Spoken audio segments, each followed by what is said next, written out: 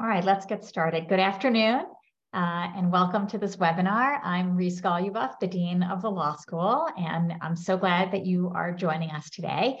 I want to thank Becca Nelson and Sarah Sargent and everyone at the Law School Foundation for organizing this event.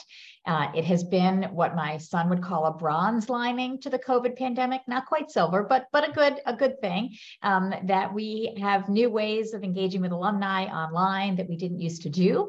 And I'm really glad that these webinars are a chance for us to connect with alumni and for you to connect with the law school and to continue to see the law school as a place of learning and a place where you learn about important and interesting things in the world, which is certainly what you will learn about today. And I'm really glad that you've joined us to hear from Professor Bertrand Ross, who will be discussing participatory inequality between the rich and the poor in the American electoral system. It is my pleasure to introduce Bertrand, who is the Justice Thurgood Marshall Distinguished Professor of Law here at the Law School, as well as one of the directors. He's the co-director of our Karsh Center for Law and Democracy. Bertrand joined the law school's faculty in 2021 from UC Berkeley, where he taught for 11 years, most recently as Chancellor's Professor of Law. Bertrand received his BA from the University of Colorado Boulder and his JD from Yale Law School, and he also holds master's degrees from Princeton University and from the London School of Economics, where he served as a Marshall Scholar. Bertrand is also a public member of the Administrative Conference of the United States and recently served on the Presidential Commission on the Supreme Court. This is Bertrand's first year teaching at the law school, even though we hired him 2 years ago, because he spent last year in Germany as a fellow of the American Academy in Berlin. But he has already become an integral part of the law school community here. He has quickly built a reputation for being a brilliant, engaged, and energetic colleague and teacher. I'm so thrilled that he's here. His scholarship focuses on democratic responsiveness and accountability, as well as the inclusion of marginalized communities in administrative and political processes. As both a teacher and co-director of the Karsh Center, he recently launched a Designing Democracy project. And as part of that, he is teaching a course that places a core group of students into leadership positions for thinking about and solving democracy's problems.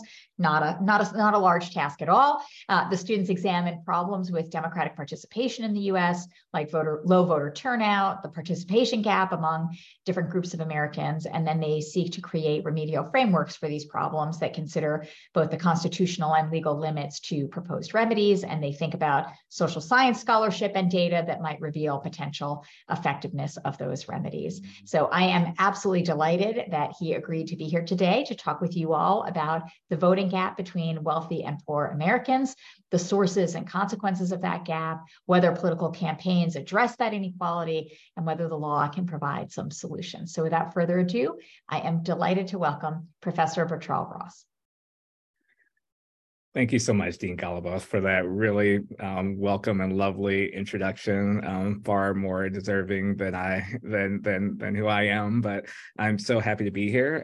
Happy to be on this webinar and happy to be with all of you today. As Dean Goluboff mentioned, I'm new to the law school, but this law school has already captured my heart and joy, and I'm really happy to be here. I actually spent the last week visiting old friends in the Bay Area, and dealing with the challenges of freeway traffic and the difficulties of getting around reminded me of why I so welcome Charlottesville as my home. Even though I do complain about bypass traffic, it's really a joy to be here in such a lovely place and a lovely community of scholars and colleagues that I have here at the law school. So I very much appreciate being here and the opportunity to be with all of you. Just kind of a little background in terms of who I am and where I'm coming from before leading off my remarks. I come from in terms of background, beyond what Dean Goluboff mentioned. I am from a working class family who grew up in pretty much all around Southern California. We started off on the western edge of Los Angeles and kept moving progressively east through California as rents became more expensive. We were, a family of folks who were very tight knit, but dealt with many economic challenges in our lives. And that background has really informed my existence as a scholar as I think about things through the lens of my own working class background. And I was pretty much captured by this idea of political inequality when thinking about the 2000 election, and seeing for me, it was the first time noting the effects of felon disenfranchisement laws, not merely on the election potentially, the presidential election of 2000, but also on the lives of those who sought to participate in the election. So I spent a couple years, some time in Florida, working with folks who were trying to get their rights to vote back, individuals with felony convictions. And that really highlighted to me the importance and value of the vote to individuals who are denied the vote. And that set me on the path towards thinking about these issues, both as an advocate for a short period of time, but mostly as an academic, and returning somewhat to that advocacy role as co-director of the Carr Center, and as the director of this Designing Democracy project. Today, I want to present to you a co-authored idea with Douglas Spencer, who's a professor at the University of Colorado, and we were together at UC Berkeley when he was pursuing his PhD at the Jurisprudence and Social Policy program at the UC Berkeley while I was a faculty member there. He's a social scientist and a law professor, and I think we have really benefited each other with the sharing of ideas on this particular project. What he brings to it is not only sort of ideas relevant to the project, but also a strong empirical background and methodology that we leverage to try to understand the sources of the problem of political inequality and think about remedies. So that's kind of the background of where I am. So I'll kind of lead into the more prepared remarks part of the webinar. So on July 10th, 2012, Attorney General Eric Holder gave a speech at the annual convention for the National Association for the Advancement of Colored People. In the year leading up to the speech, 7 states had made moves to adopt strict photo ID requirements for voting. Republicans who controlled every state legislature that adopted voter ID laws justified them on the basis of mostly unsubstantiated assertions of voter impersonation fraud and real concerns about the perception of fraud that defenders of voter ID laws said undermine the integrity of elections. The day before Holder's speech, a trial began in federal district court where the state of Texas was seeking a declaratory judgment against the Department of Justice to secure a pre-approval for its voter ID law under Section 5 of the Voting Rights Act. In his speech, Holder referred to the Justice Department's findings that the Texas voter ID law would be harmful to minority voters. Holder noted how under the proposed law, concealed handgun licenses would be acceptable forms of photo ID, but student IDs would not. As he described how many of those without IDs would have to travel great distances to get them, and some would struggle to pay for the documents they might need to obtain them, in an unscripted part of his speech, Holder announced, "We call those poll taxes." This was not the first time that someone drew the analogy between voter ID laws and poll taxes, between current voter suppression tools in the past, nor would it be the last. But the analogy was particularly noteworthy coming from the chief law enforcement officer of the United States and the closest cabinet member to President Barack Obama. As a result, Holder's speech and his analogy between voter ID laws and poll taxes drew considerable attention. Conservatives expressed outrage about the analogy. A Wall Street Journal editorial accused Holder of playing the race card to drive up black turnout in a presidential election only 5 months away. Many liberals applauded the Attorney General, repeated the analogy, describing voter ID laws as modern-day poll taxes and literacy tests. In some respects, the analogy between new and old voter suppression makes sense. The new voter suppression, like the old, has its goal, in effect, partisan political advantage. In the post-Reconstruction redemption period, Democrats used the old voter suppression tools to secure partisan advantage over Republicans and populists, just as Republicans more recently have sought to use voter suppression tools to secure partisan advantage over Democrats. But in a critical other respect, overlooked by many who rely on the analogy, the old voter suppression is quite different from the new. The old voter suppression involved the effective disenfranchisement of an entire class of voters. The post-redemption era cumulative poll taxes, literacy and understanding tests, white primaries, felons enfranchisement laws, and other legal devices reduced Black voter registration and voting to a level where Blacks could not exercise any influence over elections or secure any representation in the political process. Those old voter suppression tools imposed a nearly impossible to surmount barrier for African American voting and effectively disfranchised African Americans until the adoption of the Voting Rights Act in 1965. Although there is certainly evidence that some proponents of the new voter suppression are motivated by racism and perhaps would not mind at all if African Americans and other racial minorities were effectively disfranchised, the new voter suppression tools have not come close to disfranchising an entire class of citizens. If we focus on racial minorities, who are at the center of the public debate and legal controversy surrounding the new voter suppression laws, we see that the laws have had only a marginal effect on turnout when compared to the old voter suppression tools.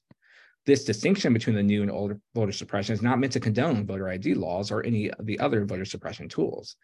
It is also not meant to dismiss their effects as barriers to voting for the non-trivial number of people who cannot afford the costs associated with acquiring a photo ID or are hurt by the reduction in voting days or are purged from voter rolls.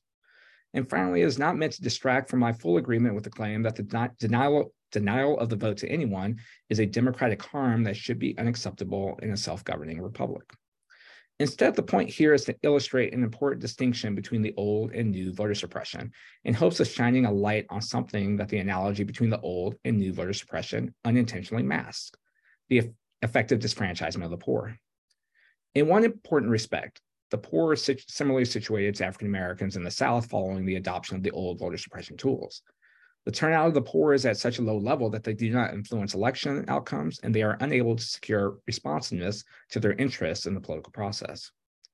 This, for us, is a definition of effective disfranchisement, and we think it represents one of the greatest defects in our system of representative government today.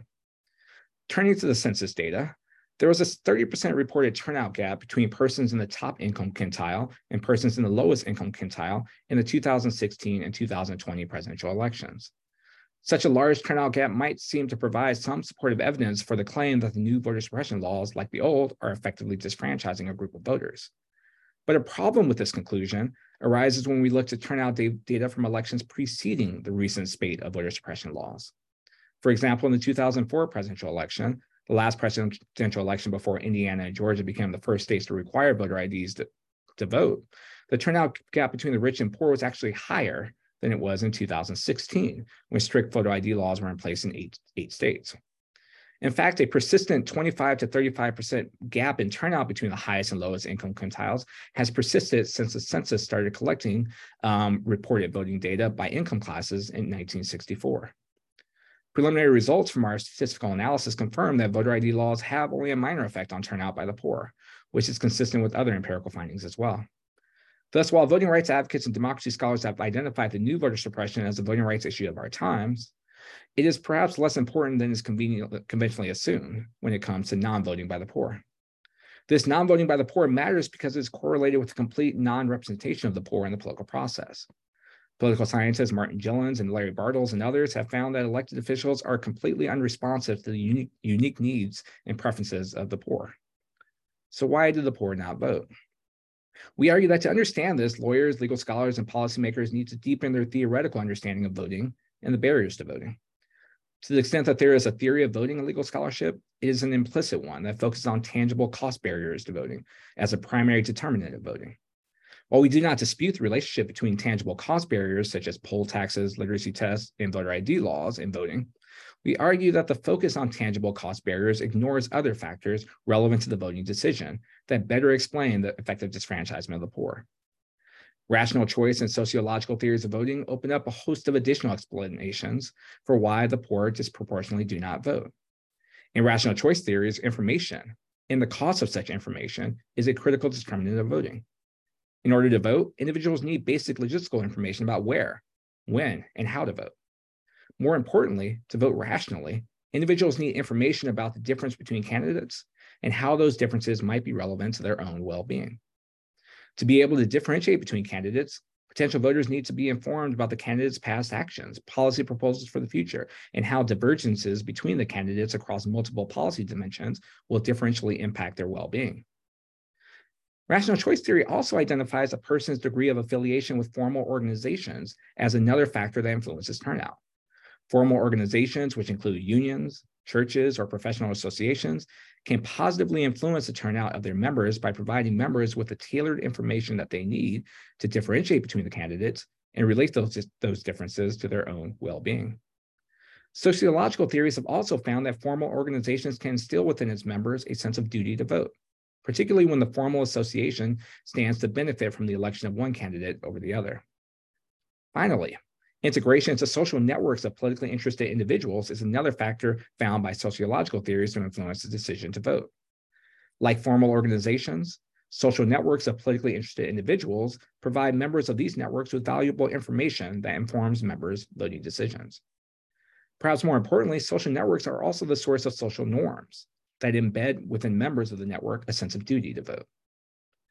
In terms of information, formal organizational affiliation and integration into social networks of politically interested individuals, the poor are at a disadvantage relative to members of other socioeconomic classes. As a general matter, the poor bear heavier information costs of voting because the poor tend to have lower educational attainment. A consistent finding in the empirical literature is a strongly positive relationship between education and voting. The more educated a person is, the more likely they are to vote. And the reason for this relationship, consistent with rational choice theory, is more education lowers the information acquisition and processing costs. Those with more education tend to know more about where to find sources of information relevant to the voting decision, and to have an easier time processing such information due to the background knowledge acquired through schooling. The poor are also less likely to be affiliated with formal organizations.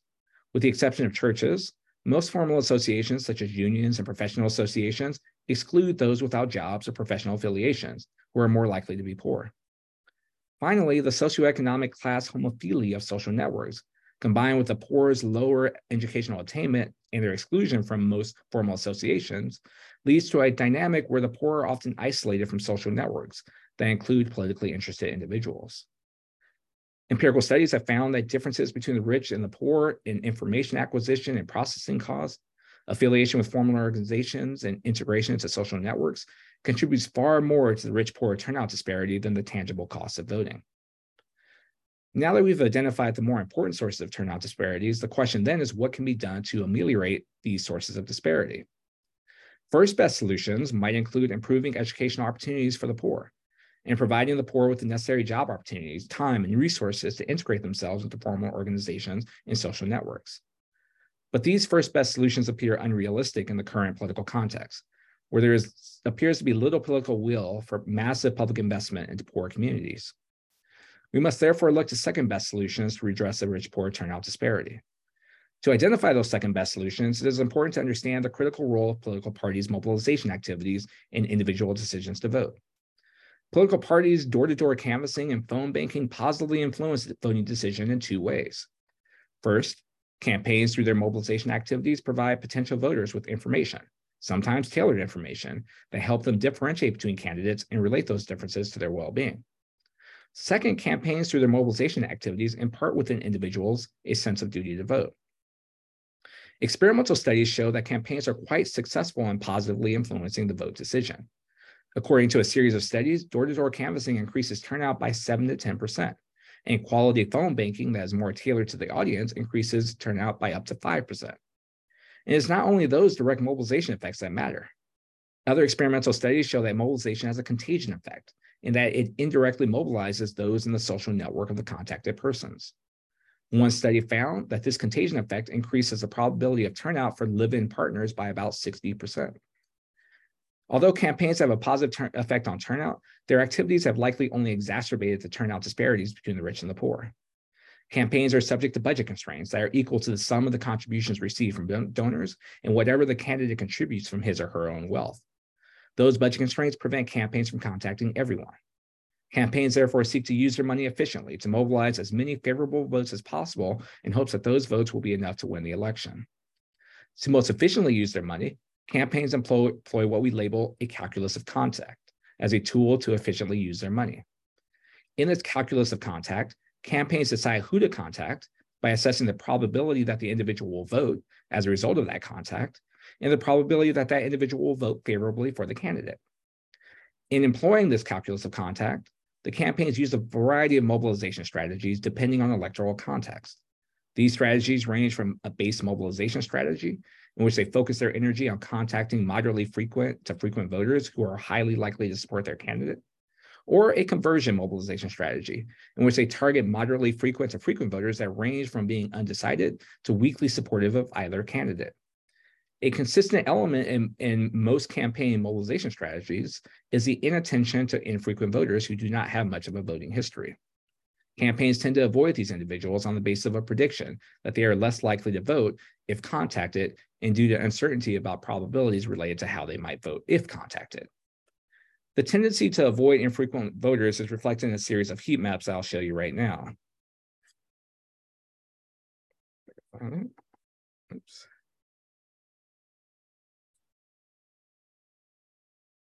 So what these heat maps show is the likelihood that individuals would be voted or contacted by a particular campaign.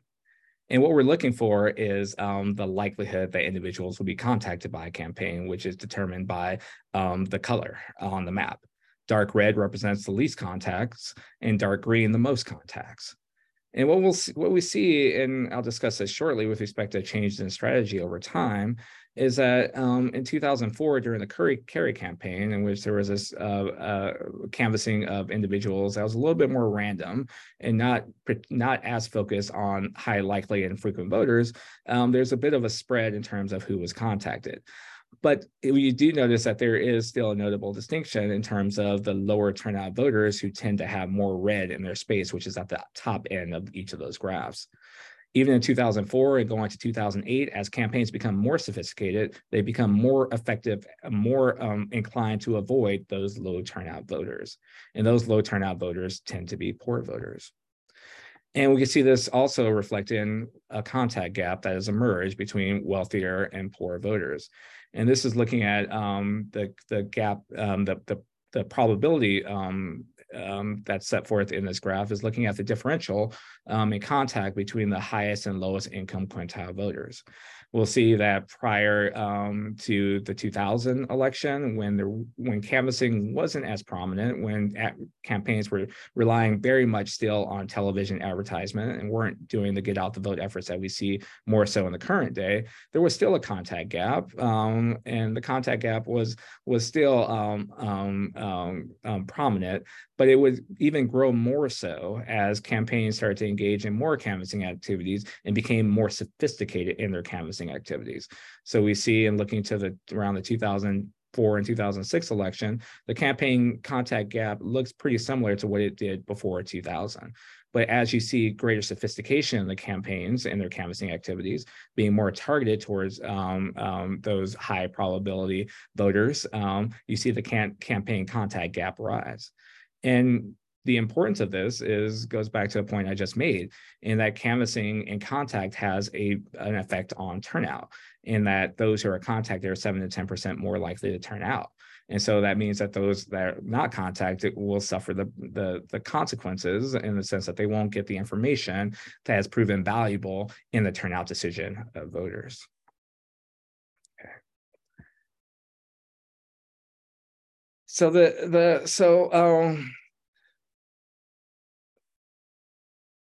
So we argue ultimately that the disparity in turnout can be reduced if we can find a way to combat what we describe as a passive form of voter suppression arising from the decision of political campaigns to neglect low turnout voters in their campaign mobilization efforts.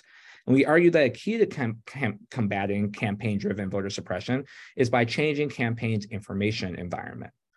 What we mean by this is that we need to change what information is available to campaigns when they're assessing probabilities in their calculus of contact. Now, there are at least 3 possible strategies for changing campaign information environments. The first strategy is to make less information about potential voters available to campaigns.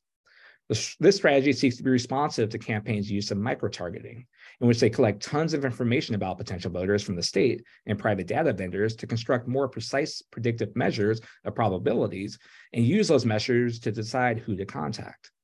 Prior to 2008, geographic precinct mobilization was a dominant campaign mobilization strategy. Under this geographic precinct mobilization, campaigns would decide on which precincts to canvass on the basis of aggregate turnout and voting data, and try to contact everyone in that precinct. And a precinct is basically a more formal term for neighborhood. So they would go and they would identify those neighborhoods that tend to have higher turnout in those neighborhoods, but they would contact everyone in those neighborhoods, which would inevitably include some individuals who did not turn out very much in elections. But since 2008, micro-targeting has emerged as a newly dominant mobilization strategy, in which campaigns more selectively target specific households and even people within households in their canvassing activities. The 2004 campaign in Ohio engaged in a more geographic precinct mobilization, which, consistent with that heat map, led to a much more diffuse and random spread of contact amongst different types of voters. But you see in 2012, and 2012, there's a slow shift towards micro-targeting. And in 2012 election in particular, the Obama campaign was very aggressive in their use of micro-targeting strategy. And what that led to was a contact strategy that explicitly and specifically omitted predominantly the poor and low turnout voters from the canvassing activities. So if the state imposed restrictions on what information campaigns can receive from both the state and data vendors, it could constrain the ability of campaigns to micro-target. The problem, however, with this strategy is that it will likely result in campaigns shifting to geographic precinct mobilization based on the turnout rates of neighborhoods. While this strategy of geographic precinct mobilization leads to less income-based disparities in contact than micro-targeting, substantial disparities would still remain. So a second strategy is making more information about potential voters available. States can make more information available to campaigns through the adoption of an automatic voter registration system. Under the most common automatic voter registration system, persons are automatically registered to vote whenever they come into contact with an agency designated by the state. The state then sends the individual a letter providing the person with the opportunity to opt out of the voter registration. The letter also provides the individual with an opportunity to express their party preferences. In order for an automatic voter registration system to improve the information available to campaigns in a way that might incentivize them to contact poor voters, it is critical that the state obtain as much information about individuals' party preferences as possible. This may require the state to be more proactive than sending a letter. It may instead require the state to contact individuals by phone or even engage in door-to-door contact to collect information about the partisan preferences of newly registered voters. In this fuller information environment, in which campaigns have more information about the partisan preferences of low turnout voters, they face less uncertainty about how they might vote if contacted, which may increase campaigns' incentives to contact these individuals. But there's still the problem of campaigns knowing individuals' voting histories, which may lead campaigns to continue to focus their energies on frequent voters because of doubts about whether infrequent voters will vote at all if contacted. So a third strategy then is to make information both more and less available. States could try to make more information available about individuals' partisan preferences through the automatic voter registration system I just described, and then deny to campaigns information about individuals' voting histories. One shortcut that campaigns use to assess voting histories, the registration status of individuals, will be mostly taken away by the automatic voter registration system. And then it is only a matter of denying to campaigns disaggregated information about whether individuals voted in past elections that could ultimately incentivize the campaigns to contact those low turnout voters. Some campaigns may respond to this information environment by engaging in more geographic precinct-based mobilization. But from a mobilization strategy perspective, it might make more sense to micro-target on the basis of individuals' partisan preferences, even without information about individuals' voting history. And this micro-targeting on the basis of individuals' partisan preferences could lead to a more even distribution of contact across low, medium, and high turnout voters. Now, in our broader project, we plan to test the effects of these three different information environments on the campaign contact gap to assess whether any of the information environments might be correlated, or if we can secure the necessary data might actually have a causal effect on the campaign contact gap. Now, I've talked a lot about the disparity of turnout between the rich and the poor, and the problem that's raised by turnout gap is not just simply the lack of representation that might result that's correlated with the lack of participation by low-income voters, but there's a problem for society as well. I think that those who are alienated and marginalized from the democratic process are more vulnerable to being recruited by anti-democratic forces in any society.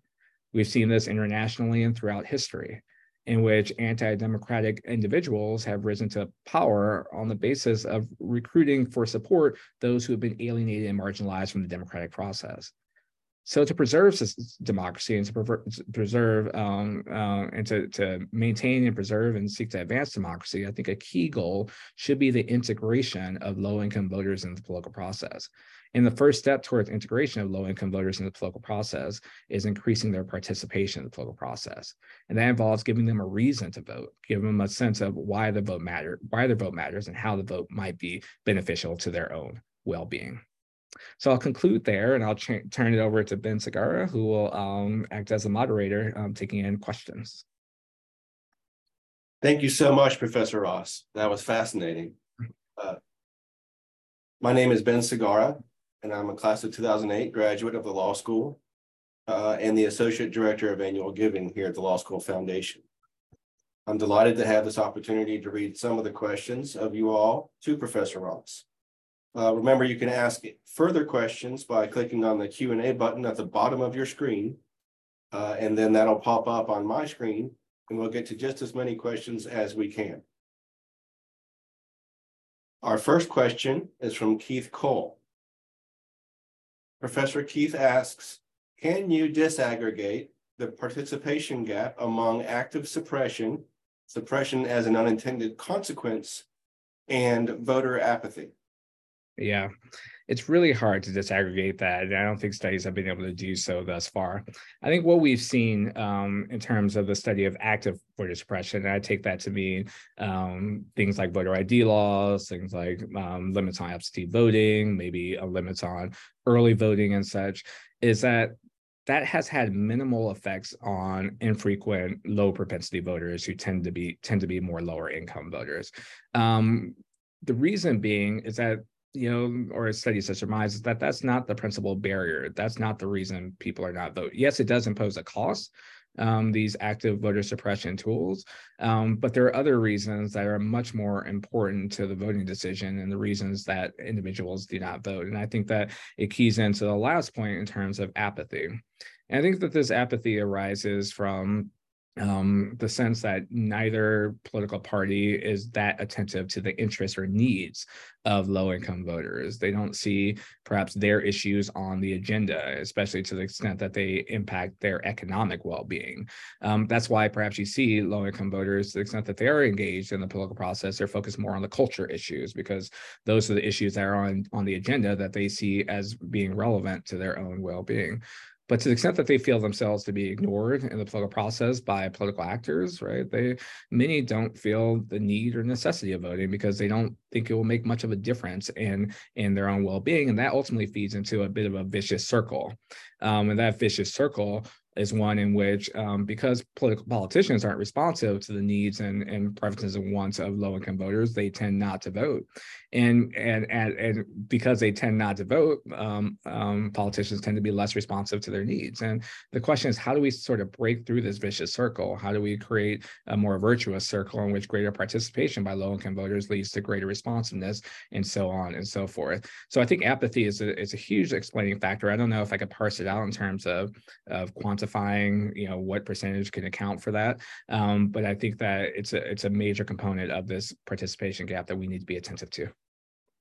Thank you, Professor. Okay, we have another question. This one is from Wilson Dubose, who asks, is there solid evidence that lower income voters are prevented from voting in certain jurisdictions? And if not, then where is the suppression? If so, what is the evidence other than citizens exercising their free will? Yeah, I mean, the barriers that exist with respect to voting are real, and they do exist. Voter ID laws do require that you obtain a photo ID in some way. States are making efforts. That states have adopted photo ID laws have made it. Some have tried to make it easier to obtain these photo ID laws. There's still a cost in which you have to present identification data to get the photo ID law, such as a birth certificate or something along those lines, which can be costly depending on depending on where you have to obtain it from and your own economic position. So, I mean, I think that these are real costs that low-income voters face when going to the polls with respect to the requirement of photo IDs. But again, like I said in response to the earlier question, I don't think that this is the principal source of voter suppression. I think it's a source, but I don't think it's the principal one. Where the voter suppression is coming in is both in the form of information that's being denied to these individuals because campaigns choose not to reach out to them. And it's also due to the fact that there is the information that they're receiving is full of inaccuracies. And there's a lot of misinformation and disinformation. And that misinformation and disinformation can have a suppression effect as well by confusing the individual because they don't really understand how to sort of separate out fact from fiction, and the distorted information may confuse them as to which individual or candidate or party will best represent their interests. And it could also lead them to voting, potentially against their interests because they rely on a bit of information that's not particularly accurate, that suggests that a particular candidate or party will best advance their well-being, and that ends up being not the case. And when that's not the case, they perhaps become more marginalized and alienated from the political process, seeing that their vote perhaps didn't make a difference in terms of improving the lives of themselves or members of their communities and such. And they also just, with respect to the suppression effect of lack of information, not necessarily having a full sense of how the system works, who is responsible for a set of policies, who has the authority to pass a set of policies that would be relevant to their well-being, at which level of government do these policies operate. And so I think that this is a broader concern about civic education that's lacking in this country, that political parties and nonprofit groups that are engaging in get off the vote efforts can make up partially. But I think there's a deeper fundamental concern about lack of civic education and how that contributes to the effectiveness of misinformation campaigns. I think that's a very comprehensive answer. Thank you, Professor. I agree. Next, we have a question from Guerino Calamine, who asks, even with more information about low-income voters, there remain logistical challenges to contacting them. Poor people tend to move around a lot. Addresses go bad within a year. Poor people tend to live in places with difficult access for outsiders, like apartment buildings or trailer parks, and it can be a challenge to find volunteers willing to go into poorer areas for fear of crime. Indeed, frequent changes in address lead to challenges as to their eligibility, return to sender postcard tests, examples. How do campaigns solve for those living situation problems when trying to make contacts? Yeah, that's a great point. And it's been a challenge that campaigns who have tried to make efforts to contacting the poor have faced. For example, if you look to campaigns in Georgia that have been more focused than other campaigns elsewhere on contacting low-income voters, particularly in the Atlanta-Fulton County area, they have faced the challenges of apartment buildings for which access is limited, and other sort of barriers to entry where low-income individuals tend to live. So I think that one of the ways to overcome this is expand the horizon of places of contact. So, it's certainly perhaps most effective to identify individuals where they are in terms of addresses that are accurate and which you could contact them directly. But to the extent that you don't have that information, there is still a sense that there are neighborhoods and communities that are, we have economic segregation by neighborhood, and there are certainly low-income neighborhoods in which there could be greater efforts to contact individuals in that neighborhood, even accounting for the fact that there may be some frequent voters that you're contacting as well. So I think about my time in Philadelphia during the 2004 campaign, in which I was, tasked with contacting individuals in a neighborhood surrounding Temple University that was on the lower income edge, and certainly there were barriers to contacting certain individuals, and sometimes you would have to just kind of wait outside the apartment complex to speak to anyone, and sometimes and often they would ignore you. But those are the efforts that might be necessary to make the effort. You may not have the easy route of going door to door. So therefore, it's going to be more costly in terms of time and effort to contact these individuals. Another thing I'll say is like trying to identify who are the leaders in these communities, because the leaders in the communities can be an access point, an important access point to other members of the communities. It could be church leaders, it could be other leaders of the community that you contact and you develop relationships with, and that could perhaps help and support your effort in terms of getting information to these individual voters that may be harder to contact because of access limits. So I think that there are ways. Of course, again, it's much more resource and time intensive, which is why campaigns typically don't want to do this work, because they want to use their money as efficiently as possible. But I think that we have to subordinate efficiency for equity concerns to make those efforts to contact these low-income individuals. Thank you, Professor. The next question we have is from Stuart Schwartz, who asks a question regarding the impact of racial and partisan gerrymandering in discouraging turnout and contributing to voter suppression actions by legislators. Mm-hmm. And so what role does gerrymandering play in discouraging voting? Yeah, I mean, that goes to the question, one of the things that rational choice theory of voting really focused on was the benefit side of voting. And there's kind of the benefit side in which you derive the benefits from favorable policies that are passed by your favorite candidate that's voted into office. And certainly that's an important benefit that could be received by a voter. But there's also the benefit of knowing that your vote, or sensing that your vote might matter. And that sense of your vote mattering arises from competitiveness of elections. And so to the extent that the election is closer, maybe you have a greater sense of the efficacy of your vote, and maybe that makes you more inclined to vote. But what we know with gerrymandering efforts is that, one aspect of gerrymandering, I mean, there's multiple forms of gerrymandering, but one form of gerrymandering is designed to reduce the competitiveness of election. This is, kind of the bipartisan sweetheart gerrymander as described by legal and scholars and political scientists, in which the parties carve out districts that are highly uncompetitive to protect incumbents. And the deal is made between legislators to do this so that the incumbents could be protected in office. And so that result will be less competitive elections, the sense that no matter who I vote for or how often I vote in every election, that it just won't matter. It's already predetermined who will win or not. So yes, I think that the structural dimensions that are related to voting are a part of the challenge, and those have to be addressed as well. And it's one of those, perhaps chicken and the egg issues, in the sense that, can you get people to vote when they don't have a sense that their vote matters?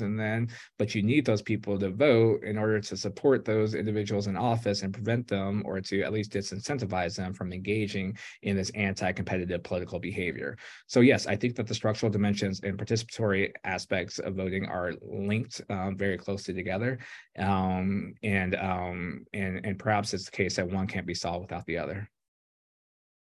Thank you, Professor.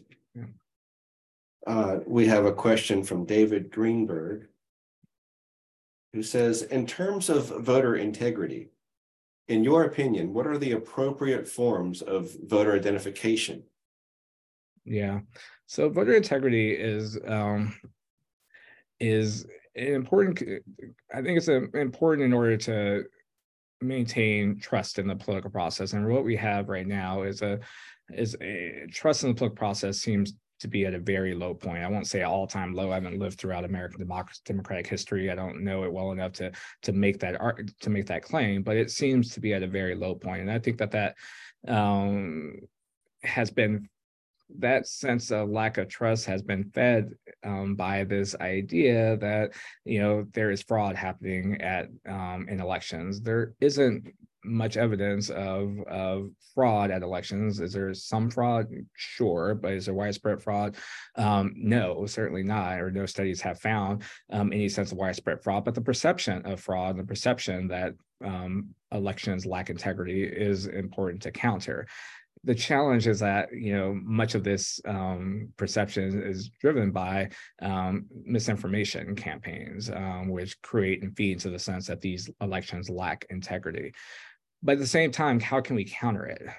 I do think that to the extent that you require forms of ID, but provide it in a very easily accessible way that's free of charge, I think that that would be an important step towards at least countering the perception that the elections are infused or fueled by fraud. At least it would counter the idea that in-person impersonation fraud is rampant, which it is not.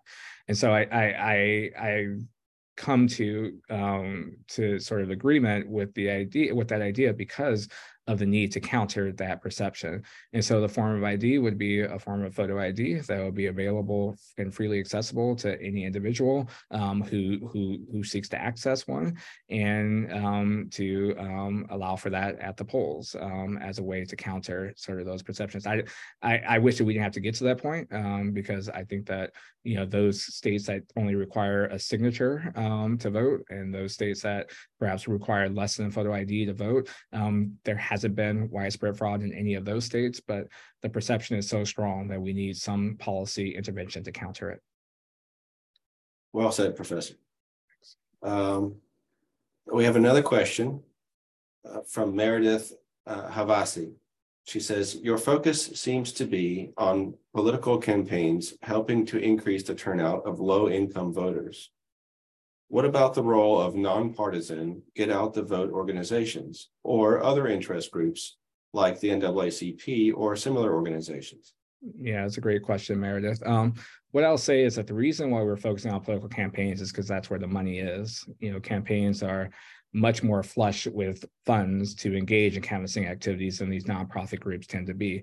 But that's not to discount the role of nonprofit groups. Nonprofit groups play an important role, and in Georgia, they played a very important role towards this effort of mobilizing low-income voters. So I think that they are certainly part of the solution, for sure. But the reason why we think that political parties have to be a critical component as well is because they just have so much more money to engage in these canvassing activities. So therefore, they can reach a much broader set of voters than nonprofit groups can. Thank you, Professor. Our next question, and we just have a few more here, is from Edward Morrison. Edward asks, imagine we significantly close the 30% turnout gap. What does success look like? What would we be doing differently at local, state, and federal levels? Take us to this future and describe what you see. Yeah. Oh, wow. It's kind of hard to kind of think about that counterfactual.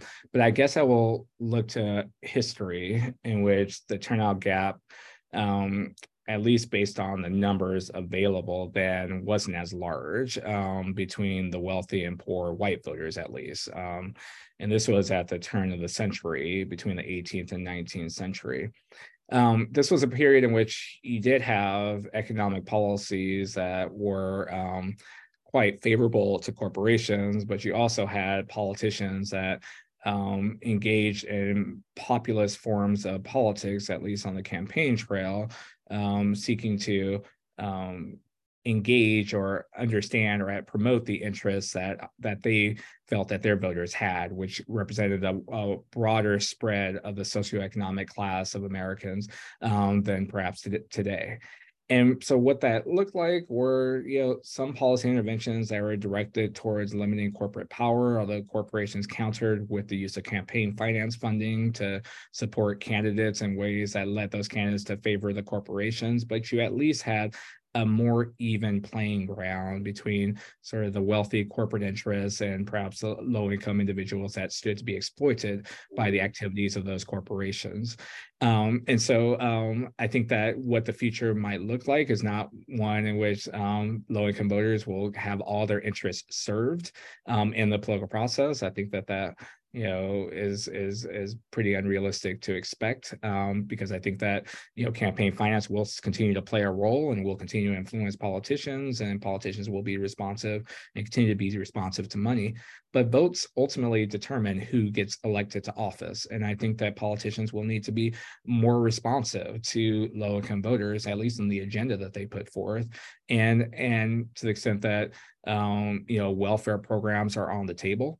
Right, there might be a concern that they'll lose votes if they decide to decimate the welfare programs that are protecting low-income voters, such as Medicaid and other similar types of programs. You can see this with respect to Medicare and Social Security, with respect to older voters, and that's perhaps the example that could be played out if you have more low-income voters that are participants in the system.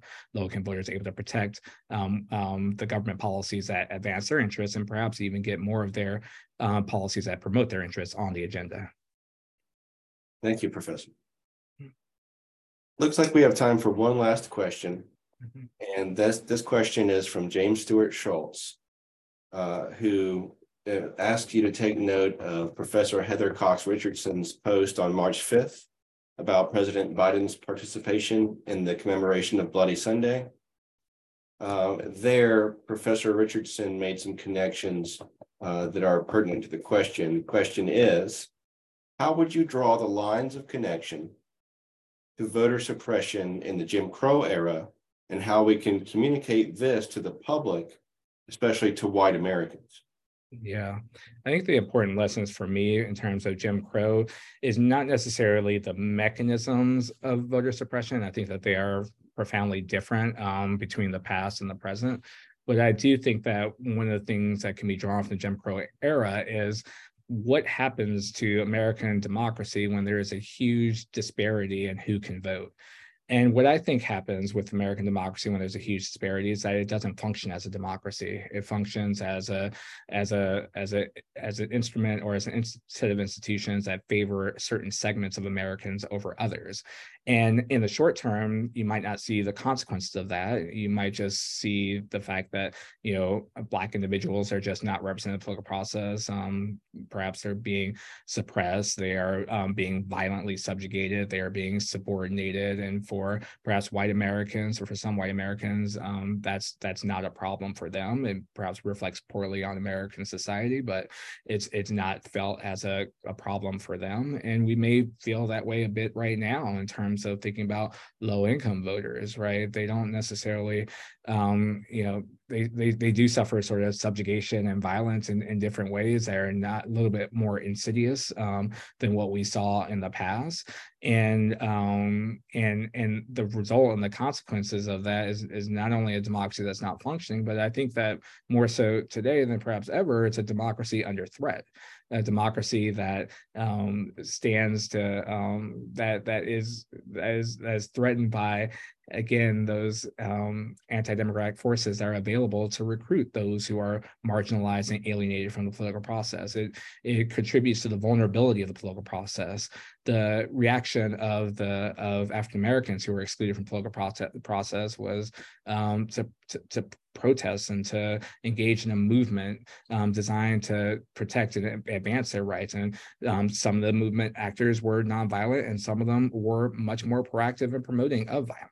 Right. And ultimately, we were able to secure the passage of laws that sought to advance the civil rights of African Americans. And we certainly haven't come the full way of protecting the rights of African Americans in current society, but we made some steps in the right direction. What we see right now is perhaps low-income voters will be quiescent. Maybe they'll just stay home. Maybe they'll just kind of, accept their plight, or maybe they won't be. Maybe they'll be part of a violent upheaval that could disrupt American democracy if they are not integrated into the political process in the way that they should be in any true form of democracy. Thank you, Professor Bertrell Ross. That was a fascinating talk, and thank you so much for your time and answering these questions. Thank you all for taking the time to join us today. The Law School Alumni Association and the Law School Foundation work hard to keep alumni connected to the law school and to one another. And to stay up to date with alumni programming, please visit law.virginia.edu/alumni, and we hope to see you soon. Again, Professor, thank you all very much. And I hope you all have a great day. Thanks so much, Ben, and thank you everyone for joining me.